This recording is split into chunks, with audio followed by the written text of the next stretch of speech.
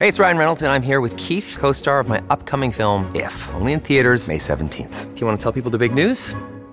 All right, I'll do it. Sign up now and you'll get unlimited for $15 a month and 6 months of Paramount Plus Essential Plan on us. MintMobile.com/switch. Upfront payment of $45 equivalent to $15 per month. Unlimited over 40 gigabytes per month. Face lower speeds. Videos at 480p. Active Mint customers by 531.24 get 6 months of Paramount Plus Essential Plan. Auto renews after 6 months. Offer ends May 31st, 2024. Separate Paramount Plus registration required. Terms and conditions apply if rated PG. Hello, everybody. This is Marshall Poe. I'm the editor of the New Books Network. NBN listeners like to read books and buy them. So we thought we'd tell you that right now, our friends at Princeton University Press are having a remarkable site-wide sale. You can get 50% off books, including ebooks and audiobooks, with the code 50, F-I-F-T-Y, at checkout until May 31. You can save some real money on Princeton University Press books. I encourage you to go there and check it out.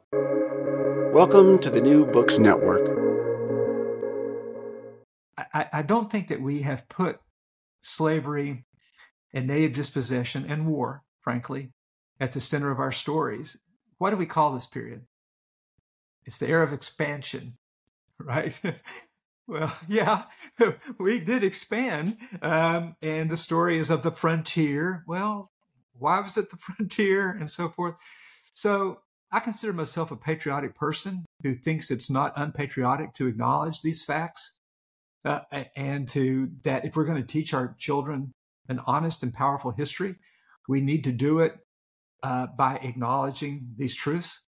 But today, this idea that you can't teach anything that hurts white people's feelings or somehow suggests that we were not always God's chosen people is misguided because it doesn't align with the historical record. That doesn't mean you hate America. It doesn't mean you're not loyal to its principles. It doesn't mean you want to indoctrinate children. It just means you want to tell the truth.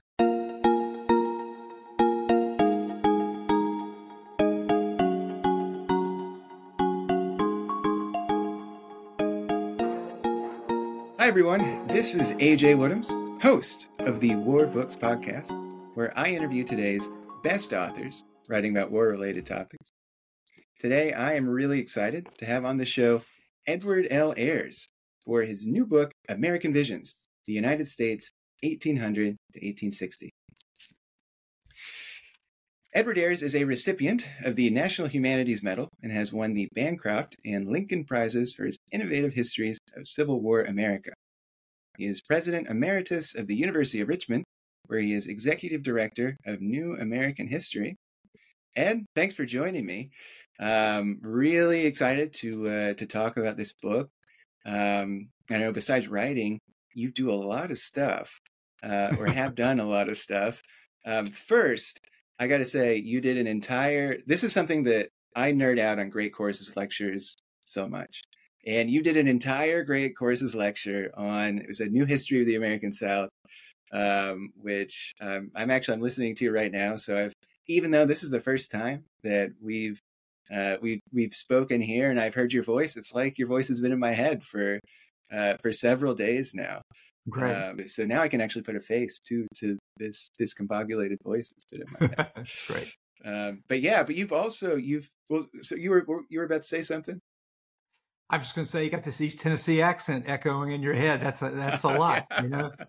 It's not something you often hear on broadcast media, so it's good for you. Great. Yeah, no, it's great. It's very, very soothing. But you've done podcasts before. You're on Medium. You're on Bunk. You mentioned to me that you did while you were writing this book, or actually while you were editing this book. You visited 60 different places around the country. Tell me about that trip real quick, because I'm curious about that journey. Yeah, and people can read this on Medium. Just search for my name on Medium. And so the idea was that it's hard to see this period of American history, 1800, 1860. We don't really have a good name for it. Maybe we can talk about that a little bit later. Basically, we define it by a war that hasn't happened yet, antebellum. So partly because I'm really interested in public history, I was the founding board chair of the American Civil War Museum in Richmond, which everybody needs to go see on this podcast. It really is remarkable. And it took us 13 years to build it. We joined the Museum of the Confederacy with the American Civil War Center. And I think we tell the story the best in the United States. So it's remarkable. And so I've worked a lot with, Colonial Williamsburg and lots of other places. And so I've always been interested in how the story that we write in books gets translated to people who just show up at a battlefield or in a national park site.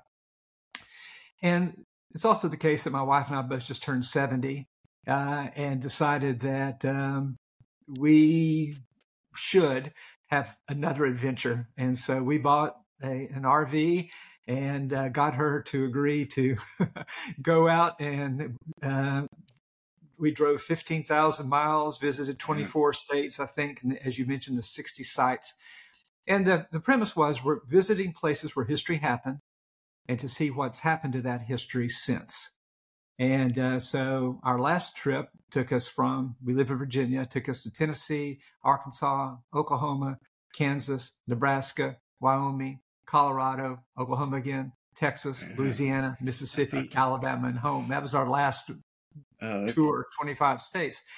And so what that meant was, as we're coming back to Virginia, we actually ended to anticipate some of the themes of this conversation, where this period began, which was the Battle of Horseshoe Bend, where Andrew Jackson defeated Red Stick Creek Indians. And so the chronology and geography just don't always align. We weren't able to start at the beginning and follow through. That sounds like a dream trip, though. I wonder if, me and my girlfriend have talked about, we talked about this during the pandemic. I think a lot of people during the pandemic were like, wouldn't it be fun to get an RV and travel around? I don't know if I could get her to go to all these historical sites with me. So I'm glad that your wife was on board. My wife's not really interested in this history junk either. and that was part of it. In each place, I didn't let anybody know I was coming. I wasn't looking for the conversations behind the scenes or anything. I just wanted to see, what could people see if you showed up at the Battle of Horseshoe Bend, right? Yeah. Now, I'm a big fan of the National Park Service. I think they do an incredible job.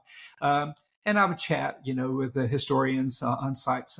But part of this was to judge things through the eyes of my wife. What if you were not really interested at all in any of this? What might resonate with you? And I'm happy to say, everywhere we went, she found something that was interesting to her. Great. And so it was a useful discipline to travel with a non-geek as a full-time geek to do all this. But sure. So the journal describes what we found at each place. So Battle of San Jacinto. How is that remembered? And that you look out and you see sort of the Houston oil derricks and things, from on the sidelines. But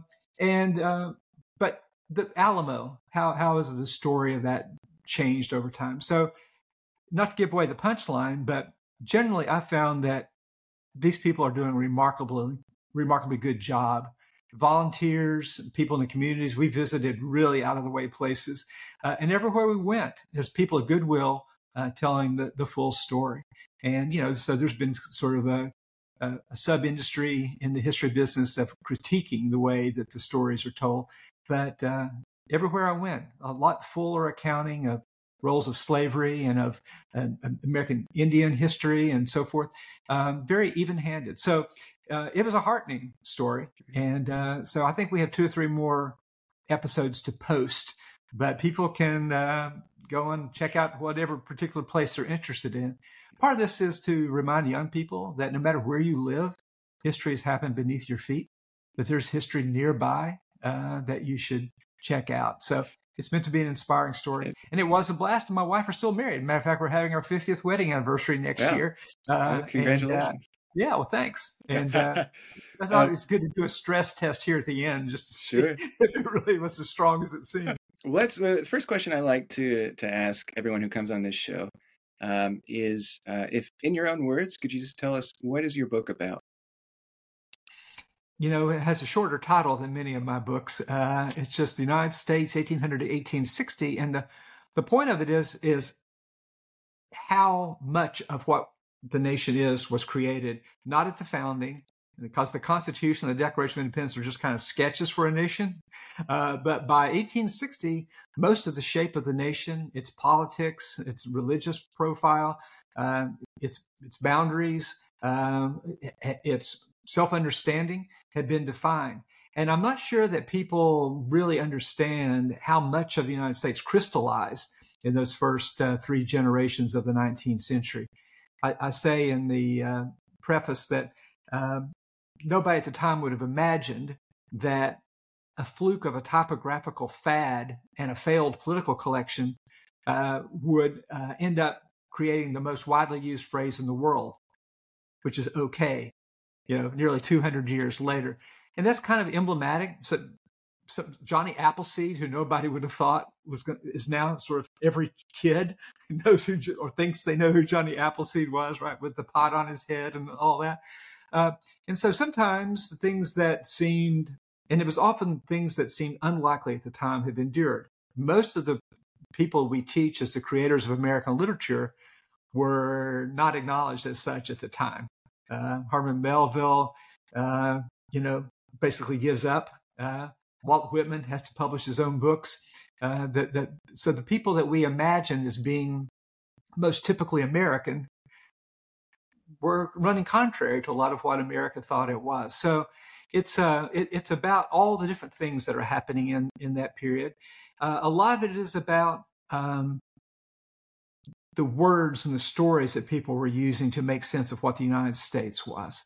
And it turns out that my publisher frames the book in the promo literature as a lot of our histories now are either very pessimistic about who America is, or they're very celebratory, kind of what a wonderful country we are.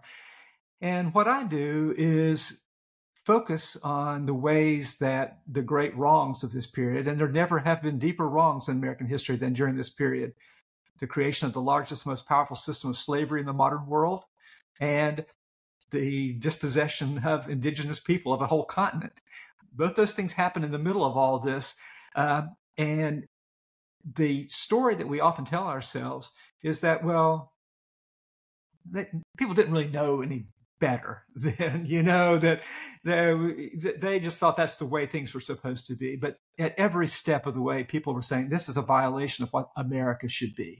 This is a violation of all people are created equal. This is a violation of the spirit of the New Testament and loving each other. So I'm trying to acknowledge the great wrongs, but not stop there, to say that there's a tradition in American history from the beginning of people holding us to our highest ideals. This is not political correctness to say that those things are wrong, or being woke, or whatever that means, right? It is what it is that there has never been a time when people didn't understand what was going on and didn't raise their voice against it. So it's trying to find a tone that is not setting in judgment of people, but is celebrating people who are often on the margins, who were, considered strange for one reason or another, maybe because they were women and dared write books or give speeches. And a lot of Black people who were denied political power spoke truth that we need to listen to today. So it's ironically a hopeful book, because it suggests that there's a more patriotic history that we possess that is honest about the things that we've done in our past that are not worthy of celebration. So it tries to find a different kind of voice. That was not as efficient as it might have been, but it was a hard book to write, AJ, and so it takes me a long time to describe it. No, that's excellent. I'm curious if the original title that you sent to your publishers was maybe much longer, and they're like, let's cut it down to American Visions. But regardless, I love that you've chosen to, because you're right, a lot of the history, and I mean, frankly, for good reason, a lot of the history we're getting now does kind of have a bit of a pessimistic tone, because so many of the wrongs that have been committed in this country have not been talked about. That hasn't been aired in public, and it's uncomfortable. Or they're neglected. the battles in the schools now. Well, let's don't dwell on that. Slavery's over, right? Let's don't. And so I'm trying to find a way how we might be honest with our kids at the same time that we actually inspire love for the country, right? Yeah. For its founding principles. You don't have to love everything that has been done in its name in order to love the country. So yeah. I see this as a new form of patriotic history, one that celebrates its ideals, not every action that it took. Well, I want to come back to that towards the end of the interview, because I've got a few questions along those lines. But I want to start off with so your book there are 4 wars that I want to talk about: the War of 1812, the Seminole Wars, the Mexican War, and the Civil War, the lead up right to it. So maybe we'll just start with the War of 1812. And my listeners and viewers might be a little burned out on the War of 1812, because this will be the 3rd time on the show we've talked about it. It's all right. It deserves it.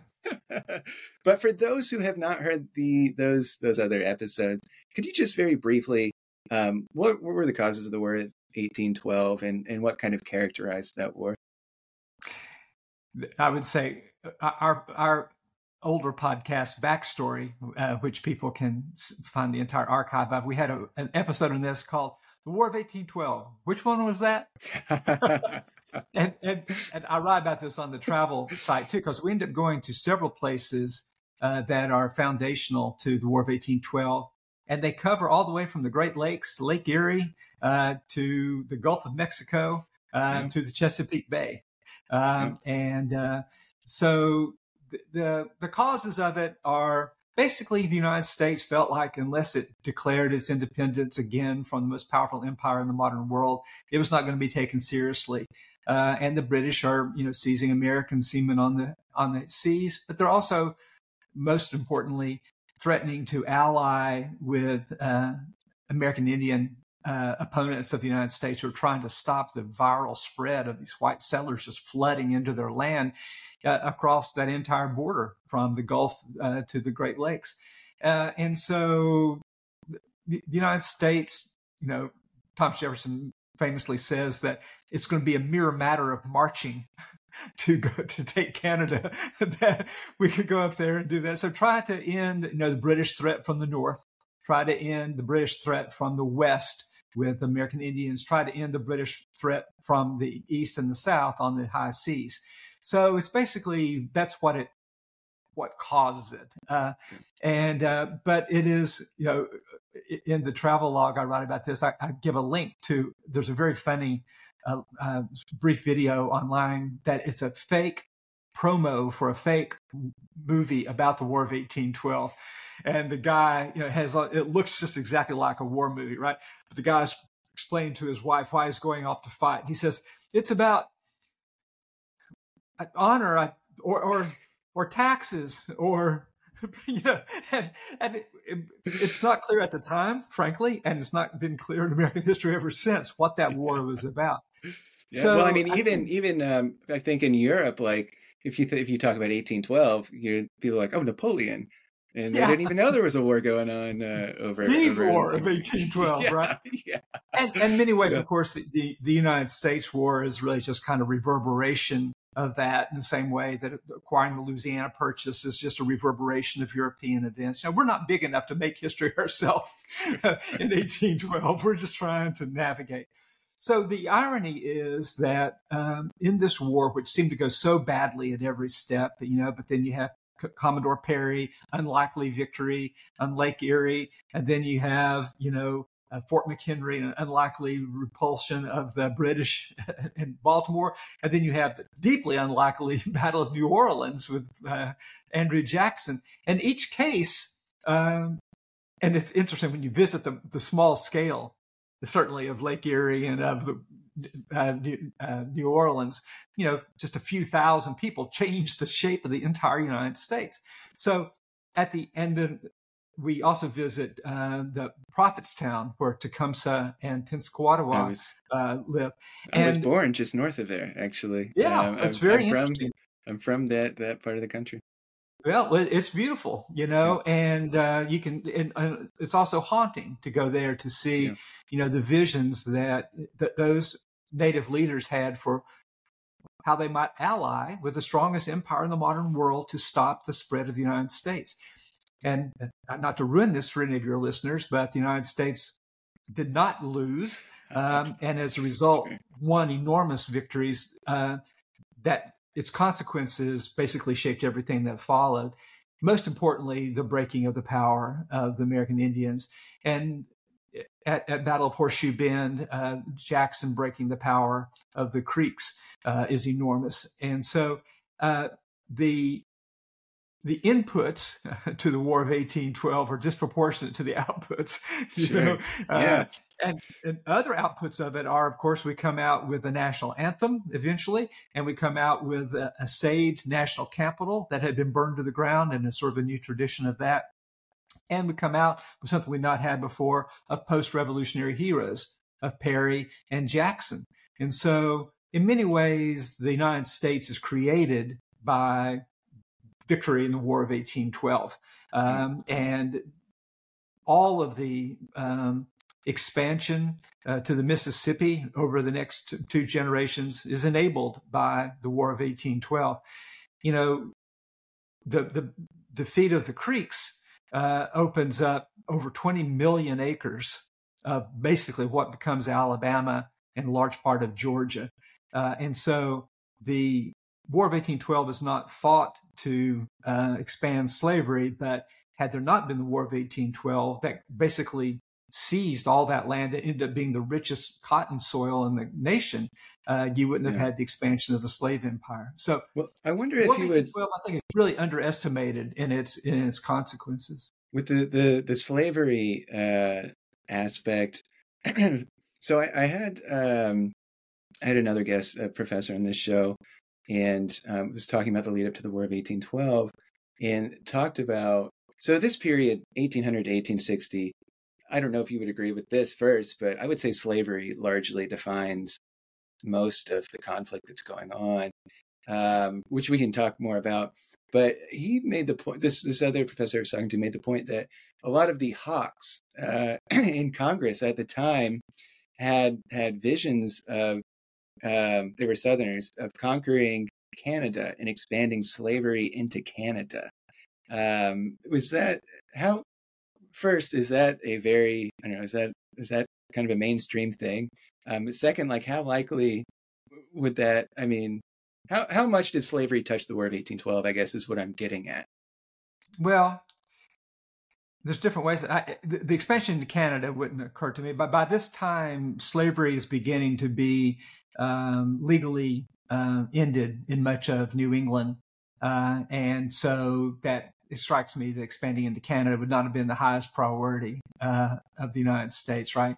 But I would say that, Andrew Jackson writes his wife after Horseshoe Bend and says, soon we will see great mansions and these fields of cotton and so he doesn't say using the forced bondage of enslaved people. Sure. You don't have to. I mean, he himself is a slave owner and had marched a coffle of enslaved people from the Mississippi to his plantation outside of Nashville. So he's deeply implicated himself. But at this time, what the Cotton Empire might be is beyond imagining. As I point out to people, by the time, in just 40 years, it expands over an area the size of continental Europe. American slavery does, right? And over areas that had not only not been in slavery, but had not been in the United States. So if you think about taking at Georgia, Alabama, and Mississippi, and then Louisiana, and taking New Orleans, with the Louisiana Purchase, and then controlling the Mississippi as a result of the War of 1812, the expansion of slavery becomes feasible in a way that it had not been before. But what it also does is not get ahead of the stories. It feeds the hunger for ever more expansion farther west, which leads to other wars, right? So I think it's like the revolution as a whole. People can go and argue about what role did slaveholders play in causing the revolution or writing the Constitution of the United States.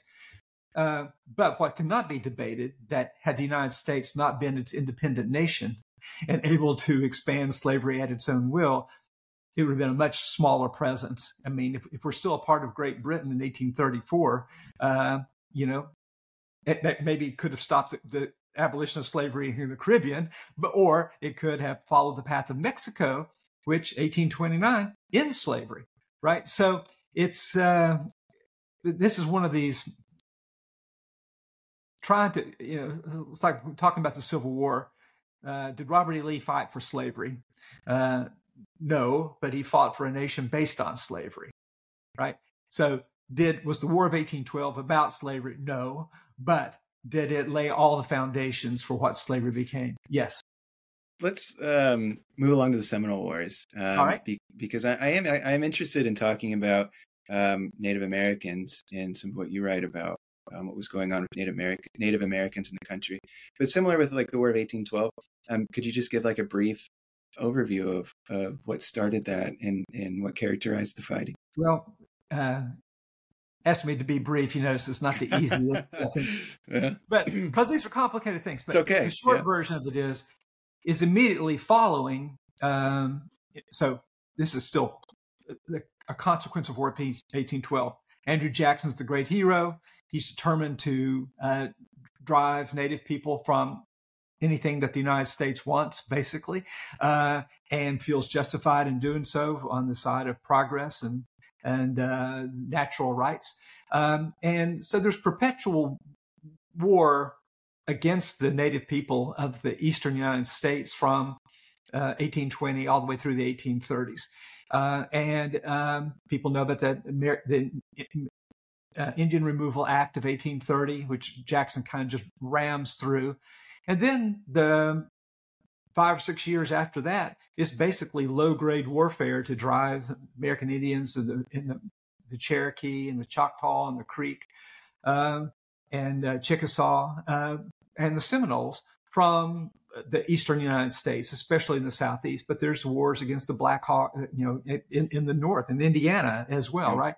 So we don't really think of that necessarily as war, but it's militarily enforced removal. They with treaties. They use the purchase and various kinds of agreements. But if the American Indians will not leave, then they bring in military force to do so, and that's how the final Trail of Tears of the Cherokee and the Creeks and Choctaws is empowered basically by the War Department through contractors. And one of the things that makes it so terrible is that they just sell out, to cronies for the lowest bid, and who then basically cheat the American Indians out of, the kind of support they deserve to make this migration to the Indian Territory. Well, the Seminoles are geographically positioned so that they had the strongest position. They're in basically uninhabited Florida, and the United States Army can't figure out a way to remove them, and spends just untold amount of money. So Jackson is all about government frugality and all this stuff, but they spend, I don't want to give an inaccurate number, I don't remember it off the top of my head, but more than you can imagine, basically per Seminole person to drive out of Florida. And also the deaths of American soldiers they send down there who are not equipped, and nothing the United States possesses works well in the swamps of Florida to try to drive people out. They try new kinds of guns, and repeating rifles and things are Colt emerges then. But basically, there's 2 Seminole Wars. They drag on for years. They have a different general every year for 8 years to try to bring this to completion. And it's interesting how invisible this is in the American memory, because it was, the story we tell about. We are really good at fighting wars. The United States has been really good at that all along. And I don't mean that in any sarcastic way. Mobilizing a democratic society quickly with new technologies and volunteer armies and professional armies, good at it. Seminole War was not an example of that. They really couldn't figure out how to drive these American Indians out of their native lands, and in many ways failed. If you added up the amount of money they spent to remove a few thousand people, it would have made no sense whatsoever. So, and it was bloody and diminished the reputation of the United States Army in the country. Well, I wonder if, so we hear about, and you note in your book about the people, the visionaries who spoke out against slavery and of the evils of that. Do we have people who have a vision for cohabitating with Native Americans who spoke out against the Seminole War, or some way offered a vision forward that was less violent? Yeah. One of the heroes of the book is a man named William Apess, Apess. And he was of mixed Pequot and white ancestry in Massachusetts, and Methodist minister. And so he used the language of Christianity to hold white Christians to the standard of, are you behaving like a Christian when you're doing these things? And he also railed against, it was against the law in Massachusetts for a clergyman to marry a person of Native and white ancestry. And he says, first of all, he is. And he says, I know many people who are of the first quality who are of this. So his idea was, well, we've already seen what it is that he would be on the side of assimilation in the sense of Christianity and intermarriage. I think that, and of property holding, all those kinds of things. And a lot of the Cherokee, of course, one of the most powerful places we visited on our trip, New Echota in Georgia, they say, look, we're creating our capital. We have a newspaper in our own language as well as English. We adopted all the laws of the United States. We're slaveholders. We're growing the things that you grow. We speak English. We send our children to boarding schools in New England. What else could you ask of us?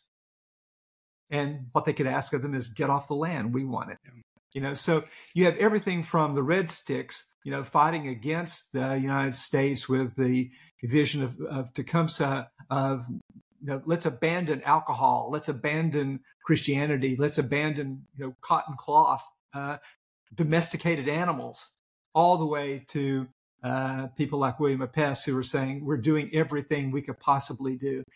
And so what it shows is that they do have vision. And in many ways, the struggle to stop the Indian Removal Act mobilized a lot of people who would then become active in the anti-slavery movement. The people may remember William Lloyd Garrison, the Liberator, doesn't emerge till 1831, and what we think of as immediate abolition.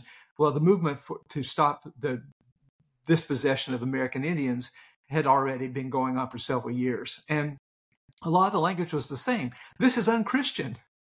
How could we, if you're supposed to love people like you love yourself, how can this possibly be?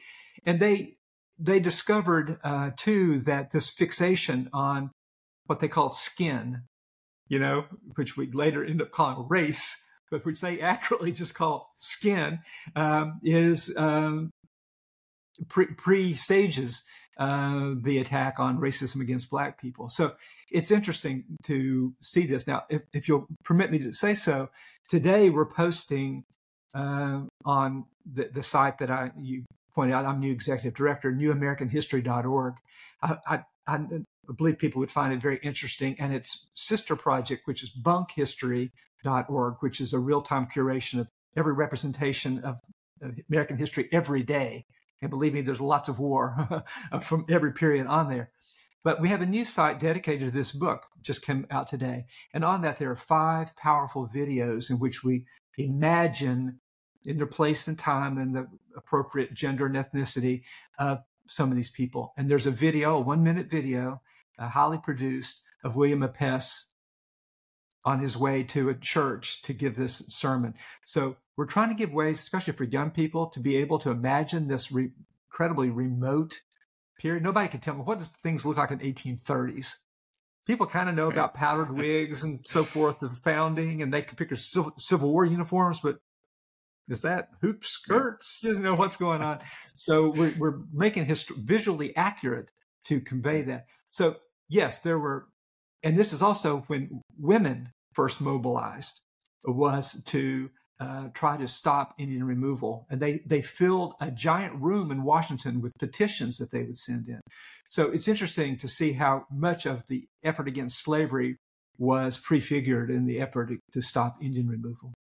Something interesting that is, don't you think it's interesting that at this point of time in American history, that it was, as you said, it was a crime in, I think you said New Hampshire or Massachusetts, for a white person to marry a native person. I remember I've always been, without outing anybody in my family, some of the older, very much older people of my family have often said that we have Cherokee ancestry. It's always Cherokee. We do too. My wife's family. Yes. Yeah. And I remember reading an article about how that is actually something that got started after the Civil War for people to more identify with the land. Have you heard of this? Chances are none of us have Cherokee ancestry. Maybe some of us do. But is this something you're familiar with? Yeah, well, ours is more plausible than yours if you're from Indiana, I would say, because we lived really in the midst of what had been the Cherokee land in East Tennessee and Western North Carolina. So that's plausible in that case. Right now, many people are claiming to be American Indian. And so you have this thing, everybody wants to be part Indian, but people don't want to have to be restricted to a reservation and have their rights taken away from them. So I think, at the Museum of the American Indian in Washington, it powerful exhibits about continuing fascination of white Americans with American Indian identity and ancestry. And, when I'm growing up in the 1950s, every white boy wore a loincloth and, wanted to play cowboys and Indians. And it was just a fundamental part of all that. So, but today it's a problem for Indian nations because so many people want to claim Indian ancestry. But if you're trying to protect the sovereignty of your nation, you kind of have to look at the records to see who actually belongs. So it's a very unstable situation right now. There's an article just last week in the Times of the Post about was there really that much of an increase in American Indian population in the last census, or is it just that people wanted to be honorary Indians? So, right. Yeah. So that's the thing, is that in all the culture of this time, Black Hawk's autobiography, 1833, is a bestseller in which he's basically, telling white people, what are you doing? That this is wrong, and people buy it.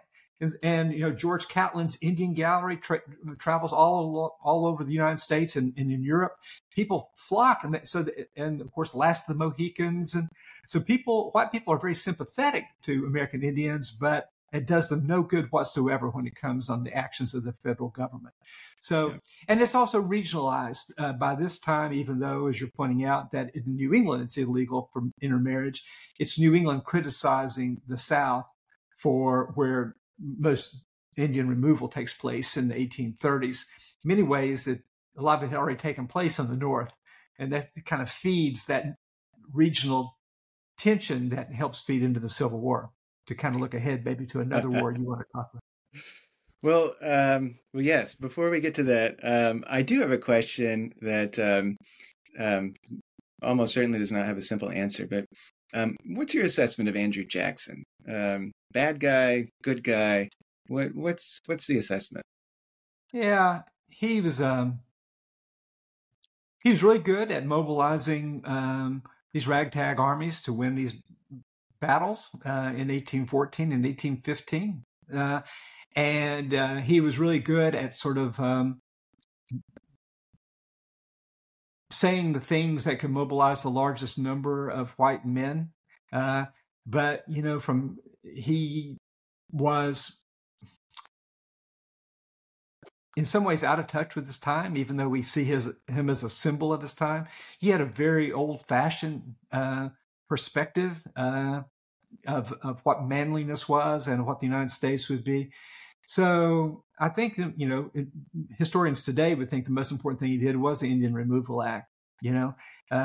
And he no longer seems the embodiment of democracy that he seemed to the Democratic Party deep into the 20th century.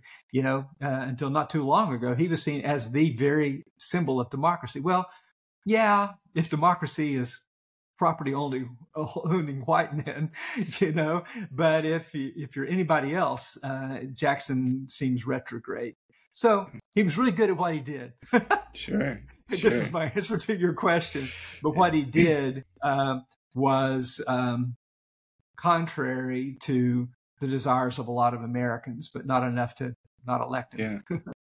Well, I mean, he's like one of those, I'm constantly putting what I know as an adult against what I learned when I was in school. But I'm always just kind of like thinking like, what did I learn growing up, and maybe what is the reality of what actually happened? I think the whole country is actually kind of taking that. I'd say Jackson's probably undergone the greatest revision and diminution of anybody in the last quarter century. And from, being the hero of the common man, to being the embodiment of these great wrongs in American history. So on the other hand, the United States wouldn't be the United States if he'd not won these military victories. So, in general, I'm not really much of a fan of passing judgment on people of the past. Mm-hmm. Something I often say is that I'm morally superior to every dead person who's ever lived, right? they can't defend themselves. But 100 years from now, people are going to look back at us and they go, what in the world were they thinking and saying? So I think that history is fundamentally an exercise in humility. And I would say that my experience in writing about the Civil War, people like to pass judgment on generals, and it's like, can you imagine trying to command a Civil War army with no forms of communication, all these things? So, it may be my whole form of history is empathy. Let's just try to include everybody in the story and try to imagine it from their point of view. And ironically, if you do that, it's kind of self-correcting. Democracy sort of asserts itself, and respect for people who were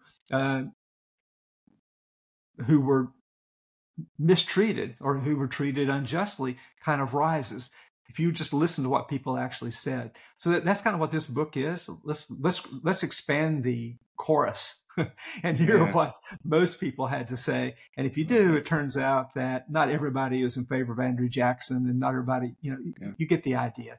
Sure. Is that that's a way of democratizing history without preaching about it, right? I'm not trying to cross my arms and act as if I, some paragon of moral virtue. It's just like, wow, I've read what people said, and they saw pretty clearly that this was wrong at the time and resisted it. Unfortunately, they couldn't vote if they were women or if they were black men, but they could see what was going on. So I kind of disconnect the story a little bit from what we think of as politics to expand politics to be a broader conversation. Yeah.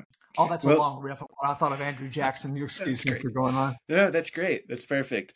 Let's talk about, because I promised the audience at the beginning of the show we were going to talk about four wars, and gosh darn it, we're going to do that. Let's talk about the Mexican War, and I'm curious if you can talk again, just kind of very briefly, how that started, and then how that connects to the story that you're telling here. Yeah, the Mexican War is, along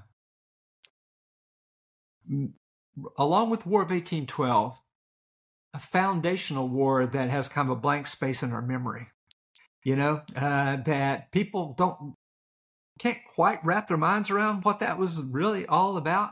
And we spent quite a bit of time in Texas on this last trip at the Alamo and San Jacinto. What year, by the way, did the Mexican War start? 1846, 7, and 8 is when it's going on.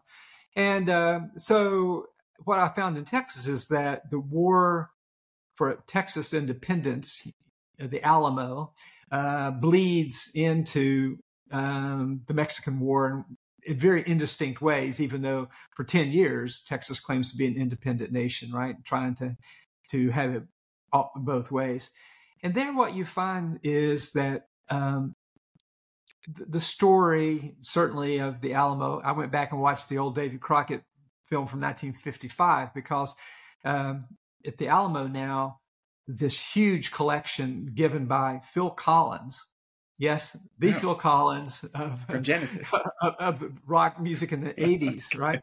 And he'd been a boyhood fan of Davy Crockett and built this multi-million-dollar collection of artifacts about the Alamo, which are now on display. But they're all about just the battle. You know, what wall did Santa Anna's troops crawl over, whatever. And Davy Crockett, who unfortunately I say lived in Texas only long enough to get killed, you know, but is seen as a great Texas hero. And it's like, really, 2 months? That's enough to be a Texas hero?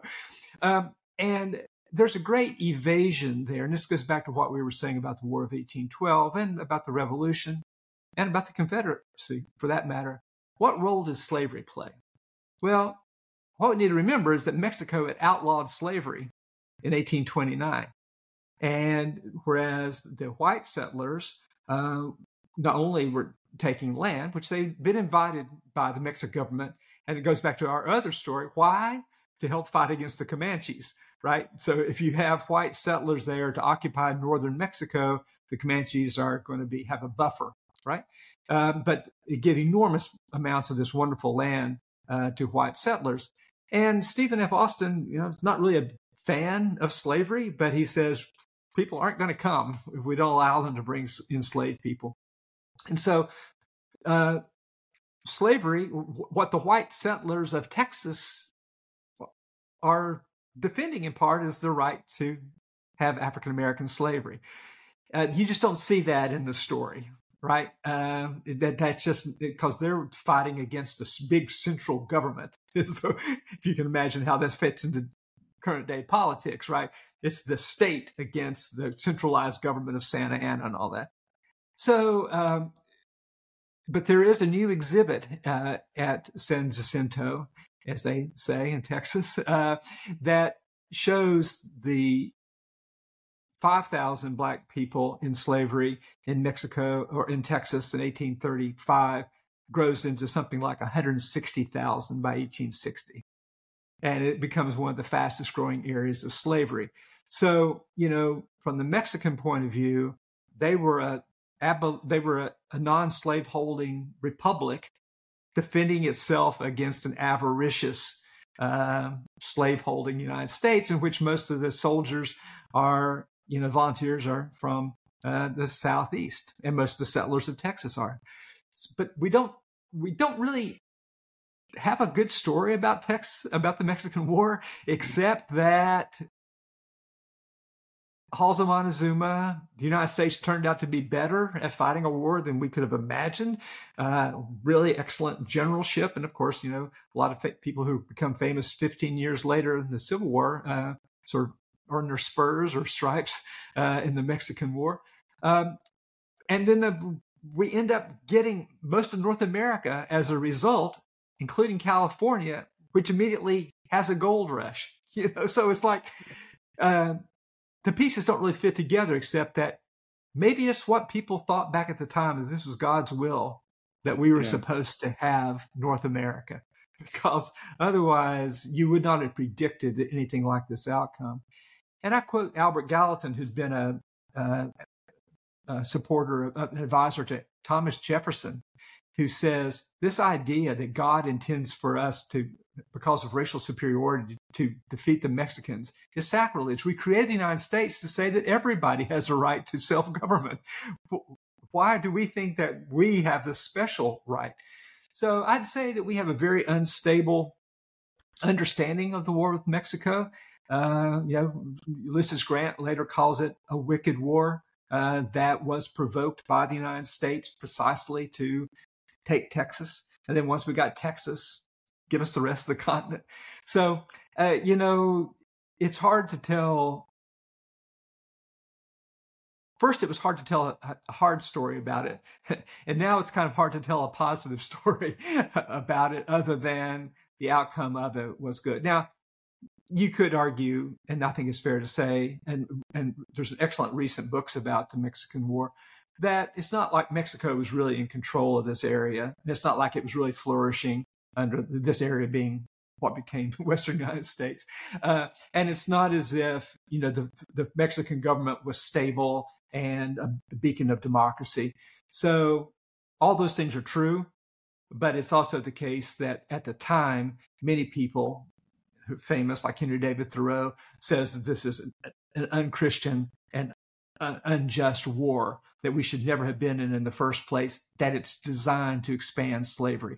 That, of course, ends up being the primary result, is it expands the United States enough for the Confederacy to emerge not too long afterward and lead to the Civil War. So, again, this is one of these cases. And it turns out, too, that the Mexican War is the first one that's heavily reported by telegraph. And it's when Currier and Ives first come on board and making these imaginary lithographs of some battle that nobody ever saw, that they just kind of, all the soldiers look suspiciously alike, lined up against each other and so forth.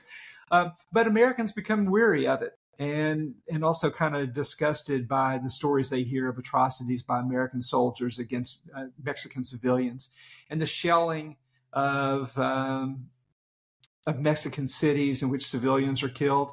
Is it becomes a topic of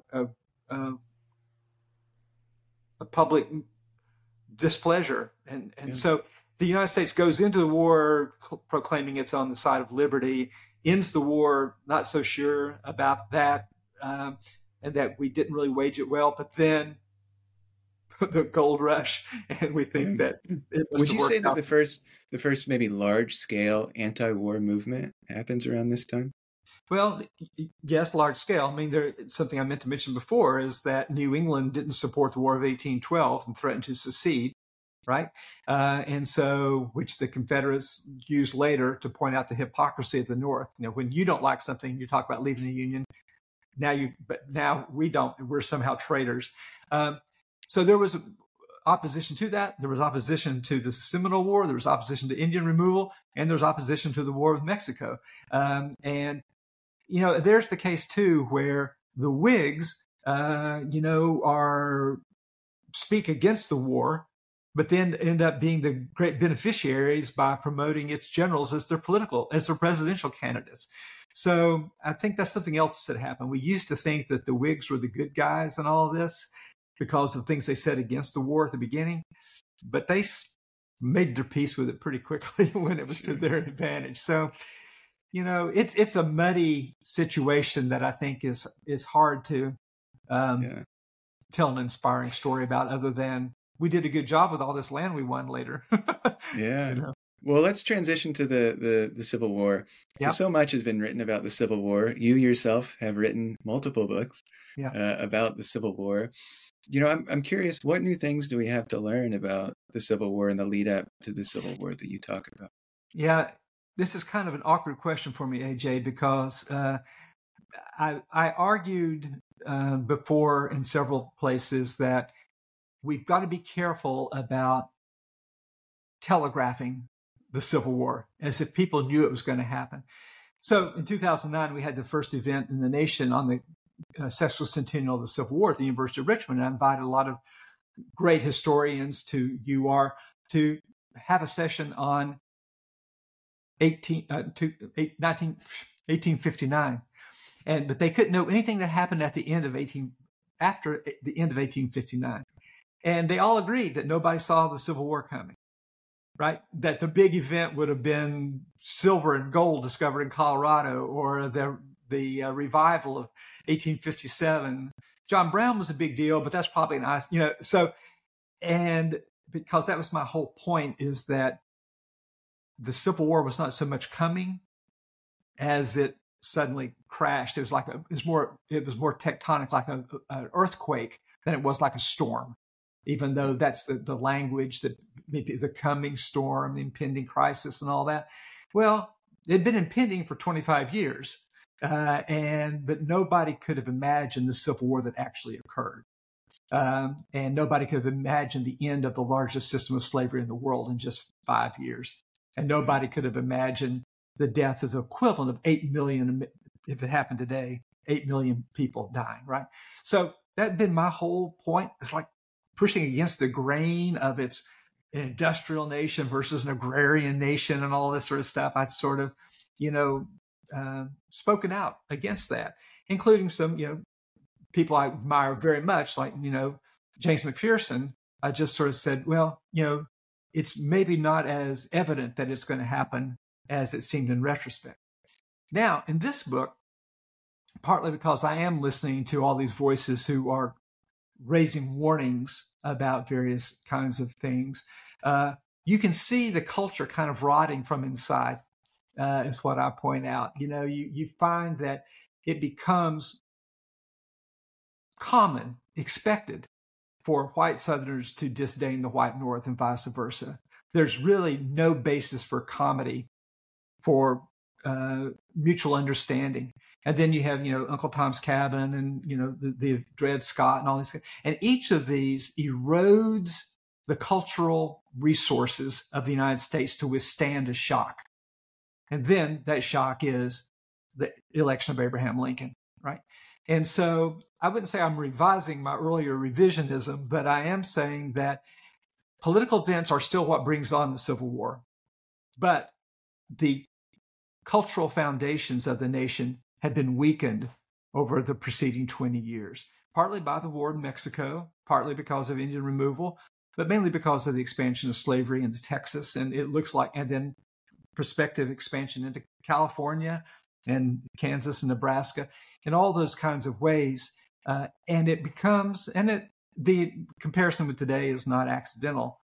Once you've used up all your assumptions of goodwill of your opponent, you're weakened. Yeah. The nation is weakened to deal with any kind of crisis. And I think that's kind of what happened in the Civil War. So what I say is that the abolitionists did not cause the Civil War, but they may very well have caused emancipation to emerge from the Civil War.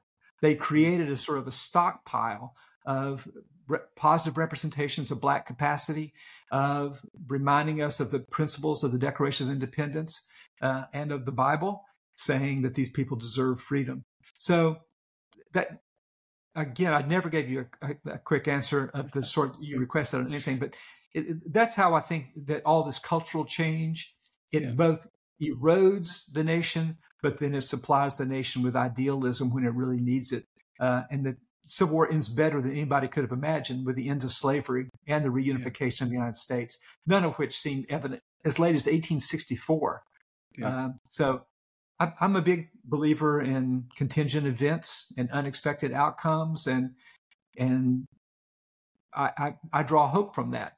Sometimes history is worse than we can imagine, but sometimes it's better than we can imagine. As somebody who grew up in the segregated South and then watched the Civil Rights Movement come out of nowhere and led by people without political power, I believe that we have within ourselves capacity for a better United States than sometimes we can imagine right now. Yeah. Well, what do you think are some of those types of lessons that can be drawn from this period? What is important, do you think, today to pay attention to from between 1800 and 1860 that's relevant? I'd say several things. One, the people who spoke most powerfully in favor of justice did not do so from any external ideology or inspiration. They're just saying, let's be true to the Declaration of Independence. Let's expand it. All men and women are created equal. It doesn't matter what skin color you are, you're created equal. And it's also the case that while the churches of the period did not really stand up to face the moral challenge, a lot of people of religious faith did. And especially a lot of Quakers and other people are saying, let's be true to the spirit of what we claim to be as the American religion of Christianity.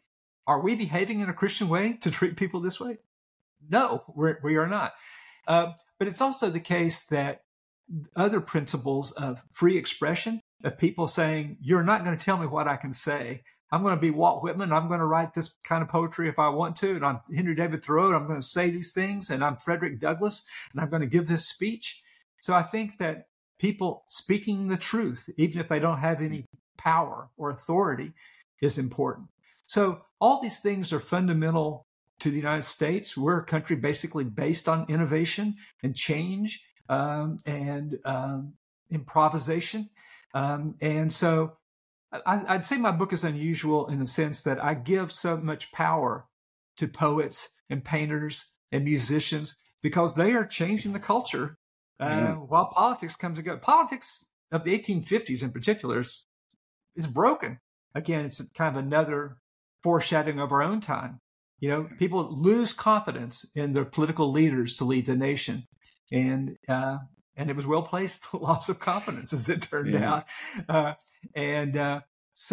But even if politics seems broken, there are resources within ourselves that can lead us to a better country. Well, I'm going to ask a question that it's impossible to answer, but I'm going to ask it anyway because I'm curious how you might answer it. Hypothetically, if the U.S. lost the Revolutionary War, what do you think the world would look like today? I think the United States would have been Canada. It's hard to say too much wrong about Canada, it seems to me. Now, the difference is Canada did not behave any better than the United States when it came to indigenous peoples. So that gives you some indication that people of this ancestry are self-righteous and believe they rule the world. And, it doesn't matter if you're English, Canadian, or American, right? What would have happened if in the British Empire, the native people had not been displaced? You couldn't have had the slave empire expand the way that it did. So it depends on when you stop the story. Has the United States been a great force for good in the 20th century? It has, right? And in World War II in particular. But I think that we would have had a lot more complicated history of the world, but I think the United States would have been Australia or Canada with the same sins that those places have endured as well. The big, for me, unknown is what would have become of slavery. People forget that the British Caribbean was a far larger slave empire than the United States was at the beginning of this period. But that the British, partly because it wasn't part of their own nation, but distant islands, did abolish slavery in the 1830s. The big question is, if the United States were still a part of Great Britain, would that have stopped abolition anywhere?